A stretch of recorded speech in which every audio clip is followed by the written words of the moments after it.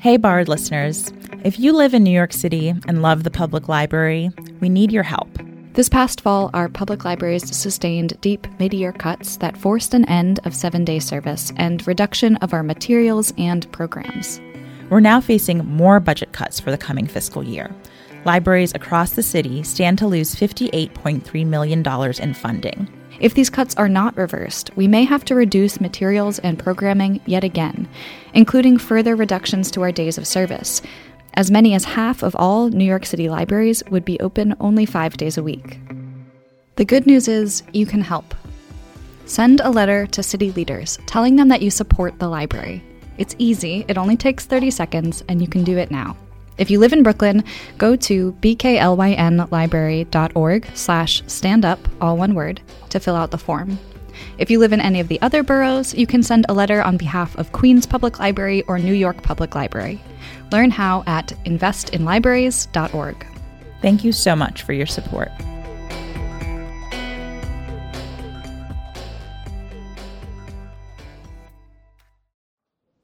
The checkout desk was here, and obviously back then it was like the stamp on the card in the back of the book type of thing, and the little machine that kind of would desensitize the little thump sound that I miss, kind of. This is Raquel Penzo. We met her at Marcy Library in Brooklyn's Bedford-Stuyvesant neighborhood, where Raquel used to go when she was growing up. There were detectors here, so if you tried to walk out with a book, it would beep if you didn't check your book out.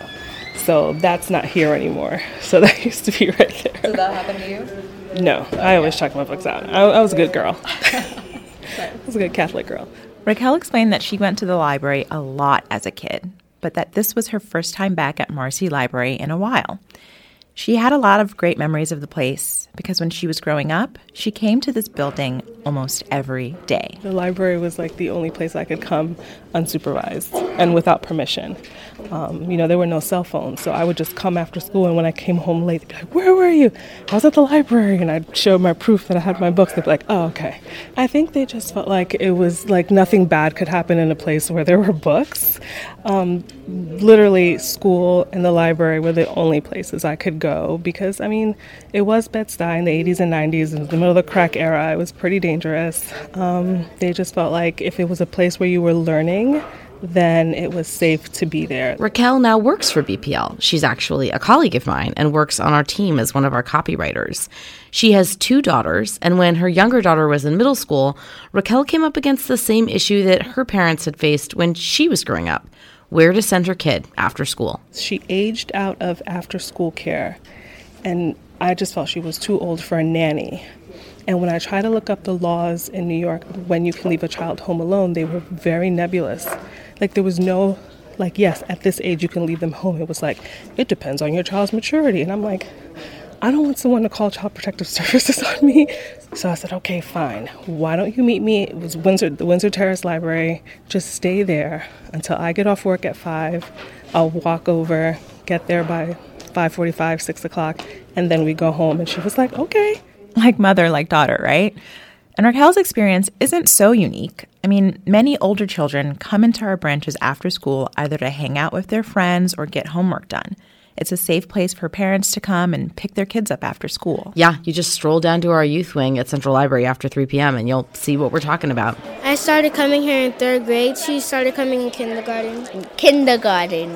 Samaya and Gabrielle are 8 and 10 years old, and they come to the library every day after school. Monday, Tuesday, Wednesday, Thursday, and Friday. We do our homework, and then if the library has a program upstairs in the youth wing, we go there and we have some fun and we learn new things. And if there's something wrong, like if somebody's bullying you or something, you could tell the librarians and the librarians will take care of it, solve it easily without any yelling or screaming.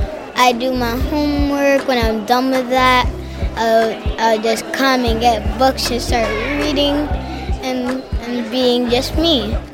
Amir is also 8 years old, and he's in the same tutoring group as Samaya and Gabrielle. And I like the Brooklyn Library because I feel like when I'm at my grandparents' house, it makes me feel like all these books and stuff I see just make me feel comfortable and to read and just do me, just be me.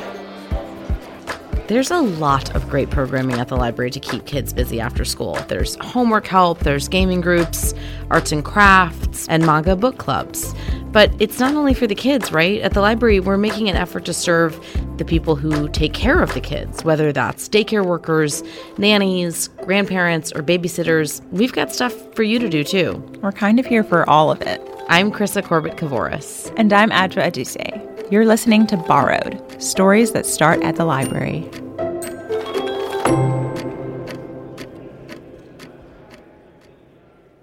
So we heard from Samaya, Amir, and Gabrielle, and also from Raquel, who all have used the library as a safe place after school.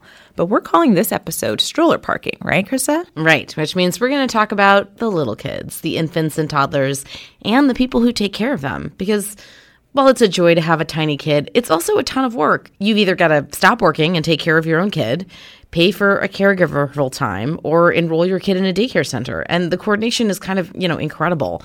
My husband and I have a 2-year-old, and it was just astounding to us how much childcare became this just all-consuming topic for parents of young kids. Not to mention, it's really expensive, right? Yeah. In New York State, the average cost of infant care is over $15,000 a year. That's more than in-state tuition for college. It's more than average rent for the year in New York State, which is, mind-boggling. And New York City has incredibly this universal pre-K program for 4-year-olds, but there are 4 years of time to fill before that. It's a challenge that all new parents have to navigate. Parents like Patricia Moore, who stopped working when she had kids and stayed at home to take care of them. And, so I thought to myself, what can I do while I'm home to bring in an income? At the time, Pat was going to the library a lot. She lives in Harlem, so she went to a branch of the New York Public Library, and she was so excited to find out that they were offering a daycare certification course. I took the course and I got my certificate, and then I opened up a family daycare at home where my children were members, in addition to some families that lived in my building. For Pat, it was the perfect situation. She didn't have to pay for childcare. She got extra income from the other families whose children stayed with her during the day. But it is actually a lot of work to set up a daycare center in New York City. You have to have a certificate, your home has to pass a health and safety inspection, and the library helped her navigate all of that. She even took CPR classes and early literacy prep, all at NYPL. Pat ran a daycare center in her home for about 3 years.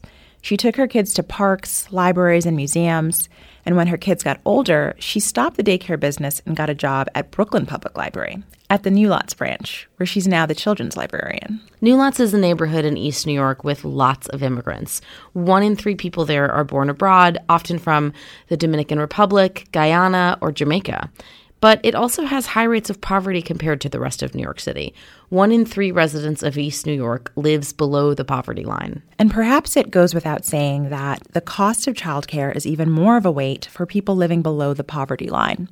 According to the Economic Policy Institute, a person making minimum wage would have to work from January to August, full-time, in order to just pay for infant care for 1 child.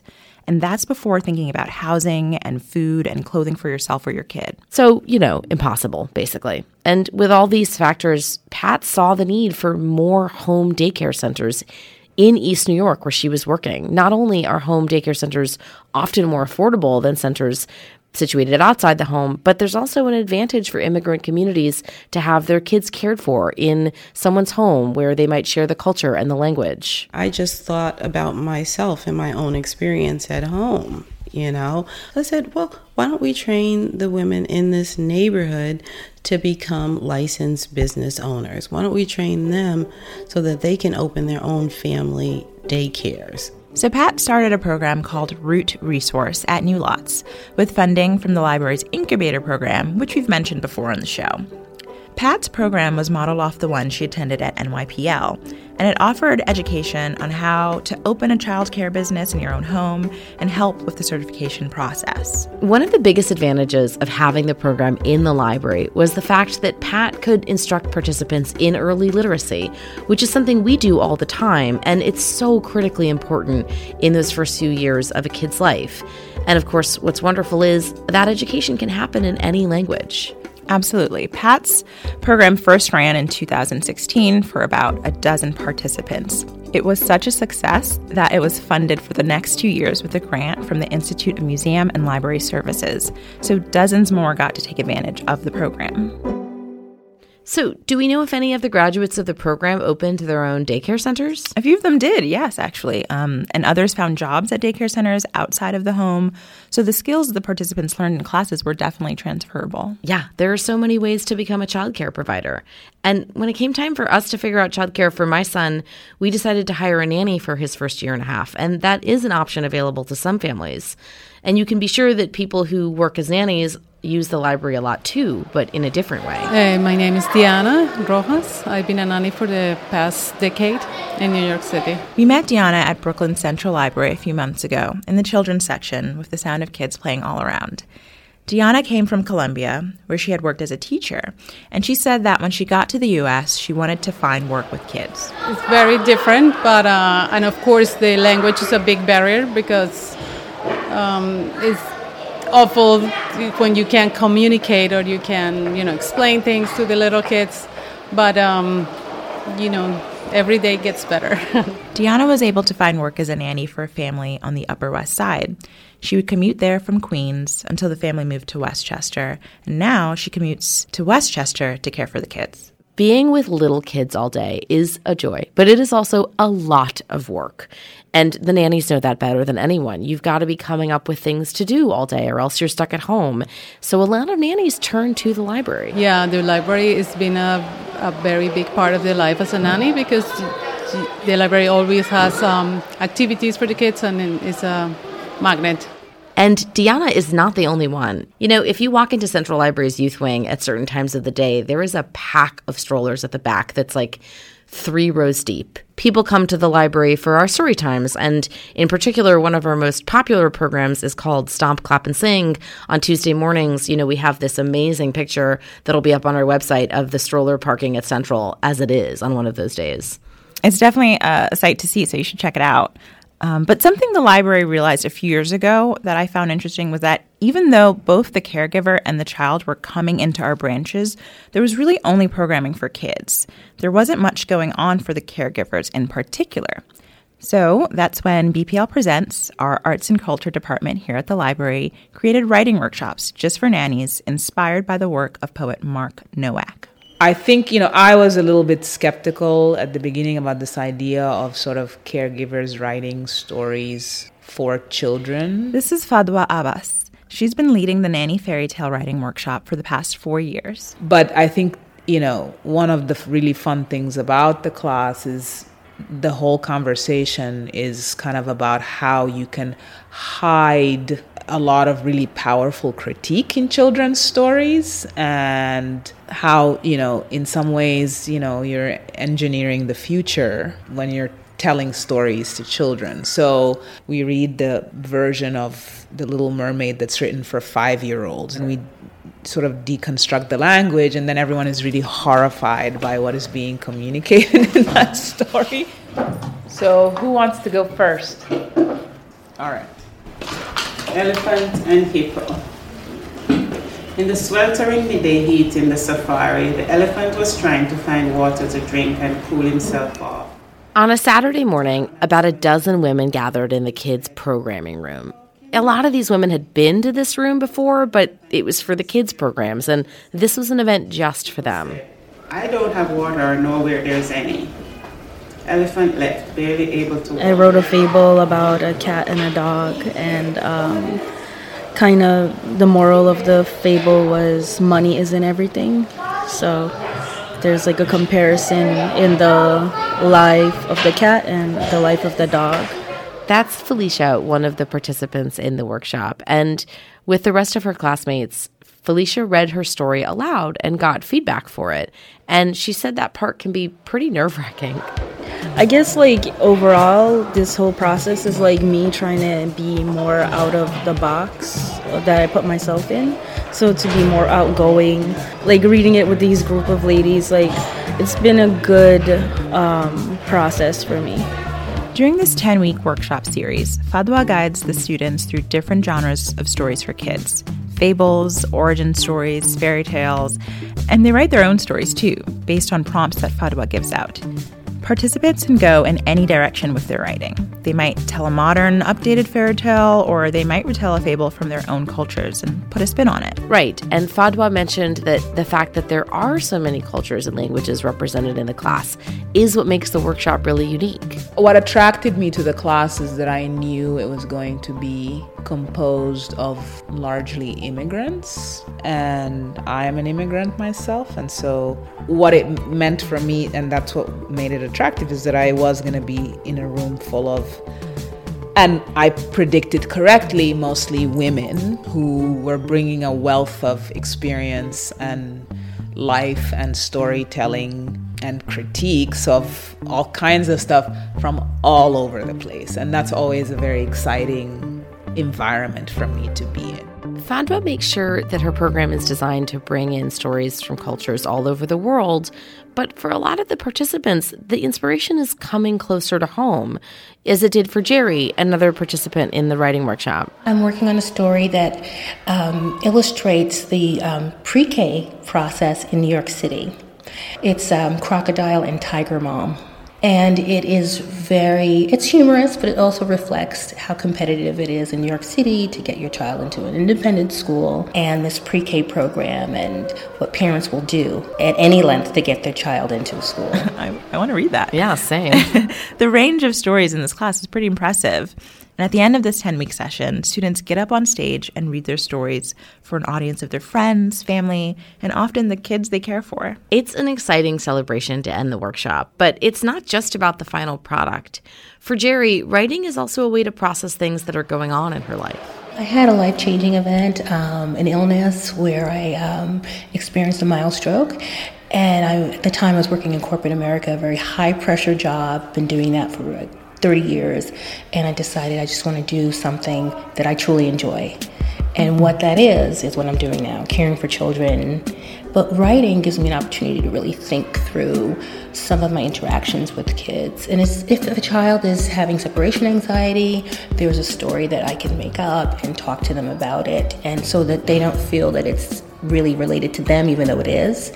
And they can then relate to the character and realize that you're not the only person who misses their mom. Diana Rojas, the participant who works for a family in Westchester, she also uses storytelling in her work with kids. And Diana sees the fairy tale itself as a teaching tool. I love to tell my kids stories. I want to erase the concept of having a princess on the fairy tale. And I want to do a story based on a real kid from a real world with real parents and real problems. The Fairy Tale Writing Workshop has been running for several years at the library. So far, 170 caregivers have graduated from the program. And listeners should know that the Fairy Tale Workshops are ongoing. So if you're a caregiver in the area, whether you're a grandparent or family member, please check out our website for more information about the next session.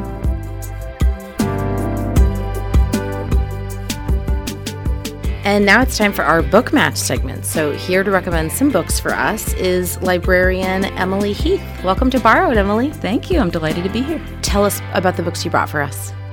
So I brought 3. I brought an adult book, a middle grade book, and a picture book. So I had a really tough time picking a picture book fairy tale retelling because there are a million of them, and there are so many wonderful ones. But the one that I had to land on in the end was called After the Fall by Dan Santat. And it's the Humpty Dumpty story. And it's the story of what happens if Humpty Dumpty actually did survive the fall, but couldn't deal with life afterwards. So he's kind of traumatized by this fall that's happened to him. He used to love climbing up on the wall, watching the birds, being near the sky.